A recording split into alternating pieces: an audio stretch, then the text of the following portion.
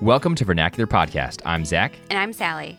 Each week on Vernacular, we explore the art of being truly and fully human. Most of the time, that means that Sally and I chat for 15 to 20 minutes about a topic, general or specific, and how it helps us understand what it means to be human.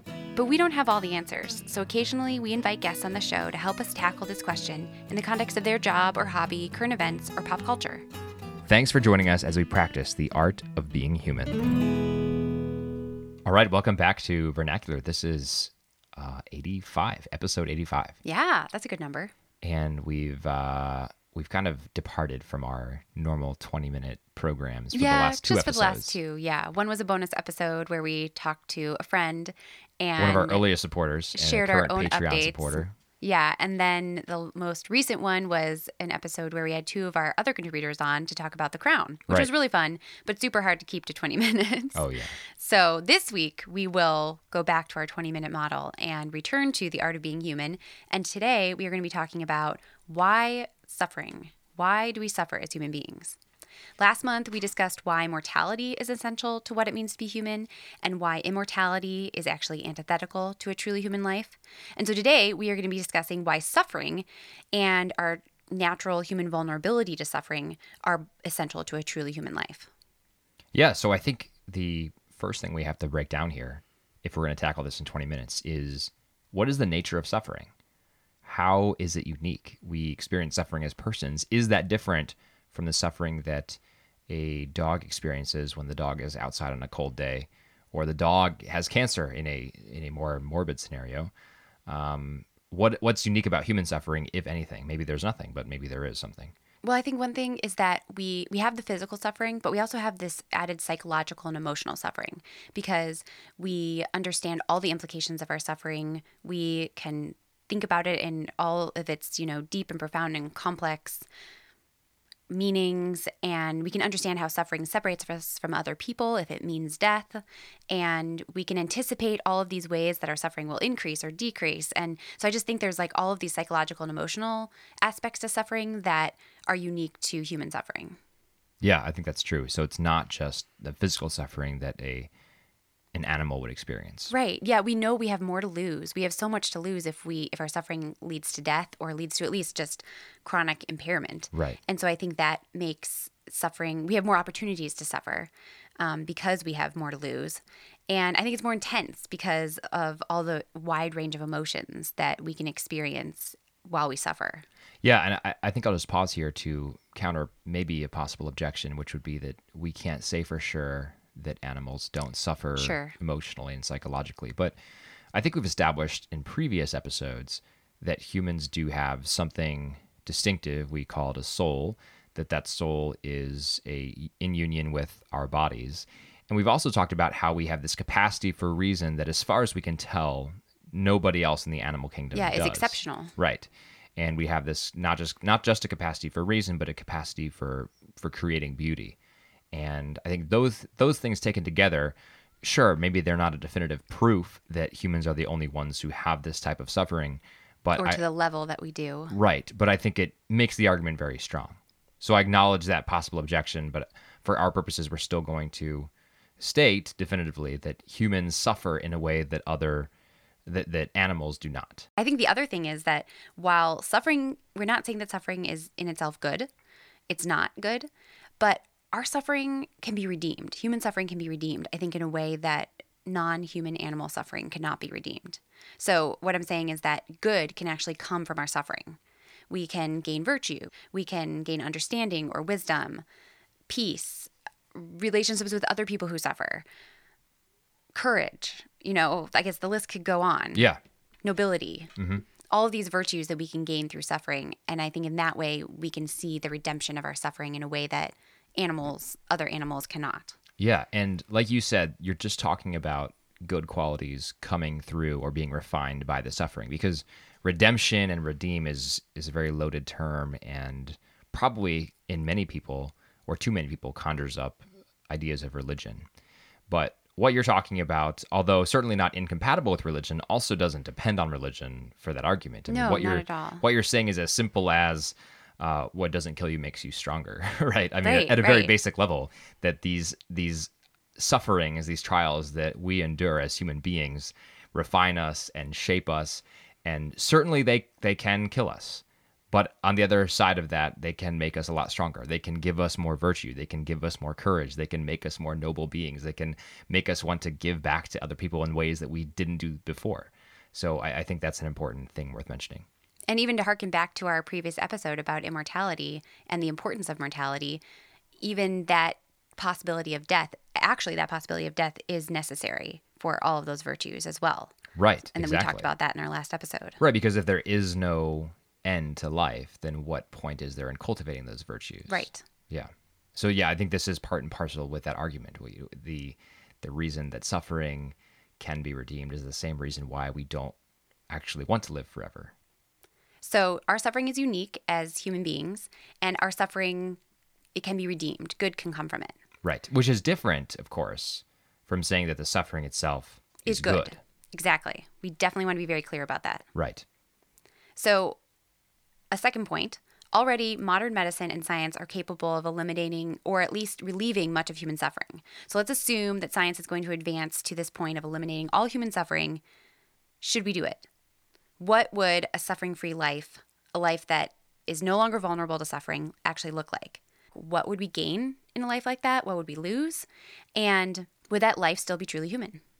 It's a good question. I don't want to get too far afield here, but sure.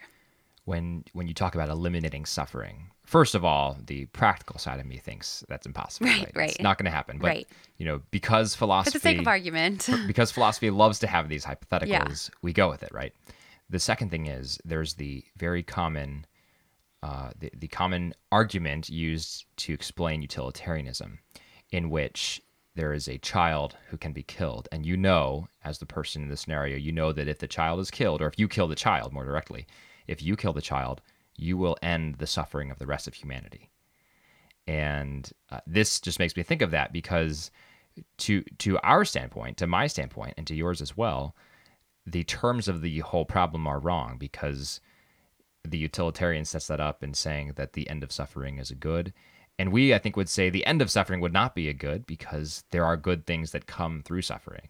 And so the whole terms of that exercise are flawed in our view because that's not even a good that you're achieving, you're aiming at anyway. So the utilitarian calculus wouldn't even apply in that case. Exactly. Yeah, that calculus of pain versus pleasure and minimizing pain and increasing pleasure. Spoiler for this episode, but our point is that suffering and pain are actually important in a truly human life and necessary. Right. And our goal is not to minimize them and just to simply increase our pleasure. And actually, to that point, pleasure is probably what would increase in a life without suffering. We would have a more pleasant life. We would be more comfortable. Yep. We would probably feel more secure. Life would be easier because we wouldn't be suffering, less stressful. But here's the thing. It would also be really boring. And that was your point about death, about too, living right? forever. Yeah. I think you, in some ways, can't really divorce these two topics, right? Immortality or mortality and suffering go hand in hand because our suffering often leads to our mortality. Right. So I guess if you get bored by the lack of physical challenges, right? If you get suffering. bored by the lack of danger, that leads to mortality, then it's probably true, in my case at least, that you'll be also bored by the fact that there's no suffering. I mean, if I was living in a world in which I would never feel pain, I think there'd be no risk involved. I think maybe for a few months it would be great, right? I can do whatever I want and I will never have to suffer. Yay. But on the other hand, it would give me a certain level of monotony throughout my entire life that I think would ultimately be unendurable. Okay, so this goes to my next to part of this question that I want to talk about is that would life really be happier? So we talked about what we would gain, but would we gain happiness? Would we be more joyful? Is true happiness really possible without the possibility and existence of suffering? I think not. Yeah, I think happiness is so much more complex than comfort and pleasure, and happiness requires that possibility of suffering. I have a very simple example. Oh, great. Our listeners know that we love sparkling water. If I had our longtime listeners, if I had sparkling water whenever I wanted sparkling water, every moment of the day that I felt myself hot or perspiring, then what enjoyment would I actually get from the sparkling water? I get the enjoyment from the sparkling water because it's only at certain points of the day, really certain points of the week, where I sit down and think, oh, I'm feeling very warm, as I have all day, because we live in Austin and it's, like 1,000 degrees here and it's not even June yet and I could go on this whole tirade. But I have the sparkling water and it's so delightful because I haven't been consuming this nonstop. I've had, I mean, it's very mild, of course, but I've suffered, I'm putting air quotes on this because I realize that, being in 95 or 100 degree weather is not really suffering, but in a micro sense, it is relative to not being in 95 to 100 degree weather. And if I hadn't experienced that, I wouldn't actually have the same level of joy that I get from the sparkling water later in the day whenever I can crack open a can. So the existence of these challenges that suffering, offer to us, they actually add to our joy and add to our happiness. And so if we took them away, we wouldn't actually be happier. Right. I think what we would also lose is that we would lose all the goods that we would gain through suffering. And we kind of mentioned those at the beginning, but we can unpack those more. I think when we suffer, we are better able to empathize with other people who are different from us, who also suffer, maybe in different ways. I think we can understand other people better when we suffer. You think of people who suffer from oppression or racism or something like that. Like when you experience being the other in a situation, you're better able to empathize with other people who experience that on a daily basis. I think we would gain wisdom from suffering because it would just makes us so much more wise. I can't speak from experience in, a grand way, but I would imagine just going through a lot of suffering, you would just be so much more wise about the way the world works and how to operate in the world. Yeah. I think you'd probably have more peace because you're not worried all the time about what would happen if I suffer or what would suffering look like. You would experience suffering and you would realize that's not the end of the world. That's not actually the worst evil. There's so much more good in this world to experience despite suffering, even in spite of suffering. Yeah. So along the empathy lines, we would also probably develop relationships with people who also suffered. So it would kind of unite us with other people. And you talked about having an appreciation for beauty. I think when we experience pain and loss and suffering, we are better able to recognize and appreciate beauty. Or sparkling water. Or sparkling water, right. And courage. I mentioned courage before. I think going through a trial of whatever kind that involves suffering, you would just be so much more courageous and brave coming out of that. Right. Because you're like, wow, I can do this. I can get through this. Or at least, it's not the worst evil. Yeah, there's this sort of confidence that comes from that. And and you and I have seen that being parents. It's sometimes unpleasant for one of our children to have a certain experience, right? Even if it's, like we were at the pool earlier today, right. And our girls don't like going underwater, but we need to teach them that so that they're not scared of the water and so that they can eventually learn to swim. And I'm thinking of our 3.5-year-old. Once she did that, she was very proud of herself for doing it. It wasn't a pleasant experience, but she grew from it and she felt stronger from it. And she was very proud of herself for having, had the bravery to go underwater. Yeah. So we could lose all of those goods, or at least some of them, if we were to eliminate suffering. And I think we would lose the quality of those goods and kind of the intensity of them if we didn't suffer. Yeah, I think you're right. So I have another point under this umbrella. I think that being vulnerable to suffering, what we've been talking about, being vulnerable to suffering, means that there is a chance that we will become weak, independent, and needy. So if that's true... Which sounds like a bad thing. Right. But we've already talked about... Who wants to be weak? Who wants to be dependent? Who wants to be needy? Not me. But we already are, because we're human. Right. Because we talked about in episode 77 about beauty and imperfection. And how part of being human is to be imperfect. Exactly. To be flawed. To be needy. To be dependent. To be weak at some point in our lives. Right. And we talked about that in the stages of a human life cycle, where at some points in our life, we are going to be dependent and needy, usually at the beginning and the end. Mm-hmm. And so if there's a chance that we can become weak and dependent and needy, and that is part of what it means to be human, then we need to be vulnerable to suffering. Absolutely. And like you were saying before, it unites us with other people who are going through that same thing because we're together in our imperfection. We're together in our flaws.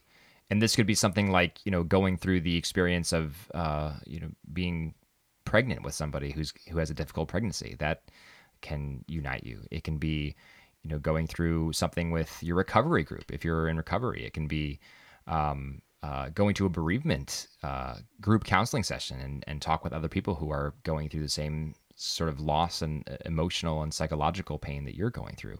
But that crucially unites us to each other. Yeah, and I think from that perspective, suffering isn't just this problem that we need to solve, like how we look at aging or death. They're not problems we solve. They're actually necessary human experiences that we share with other people. Once we get to that point, once we see suffering as a necessary human experience that unites us to other people, we can truly see the person that we would otherwise see as the other. So this person you don't know, or this person who's different than you can see the other as a fellow human person, not just as a person who's different than you, right? But a fellow human person who's also vulnerable, who's also potentially weak and dependent and needy. And then once you see them as that fellow human person, you can love them. Absolutely. And you can't get that if you are not co-sufferers in this world. Yeah. I think we need to talk briefly, since we're running out of time, 2 objections. The first objection is probably the easier, well, I would say definitely the easier one to tackle. And this is, what about senseless suffering, right? What about the child who suffers and experiences mangled lungs from a gas bomb dropped on them in Syria when they were an innocent bystander?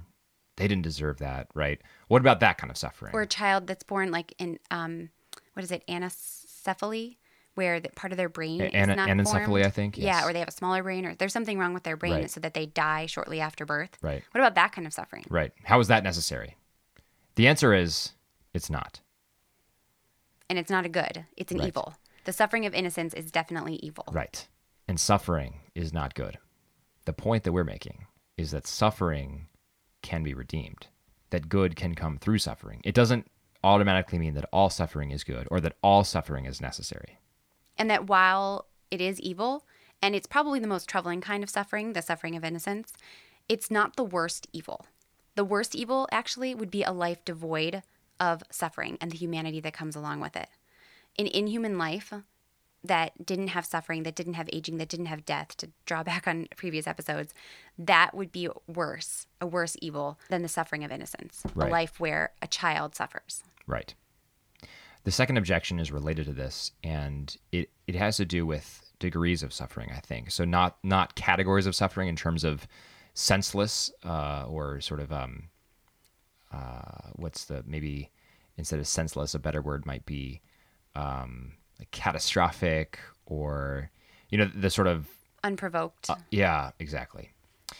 So not about that, not categories of suffering, but rather degrees. That is, so like intensity. Intensity, yeah. So for a cancer patient, right? What level of suffering is redeemable, and what level of suffering should be addressed by medicine?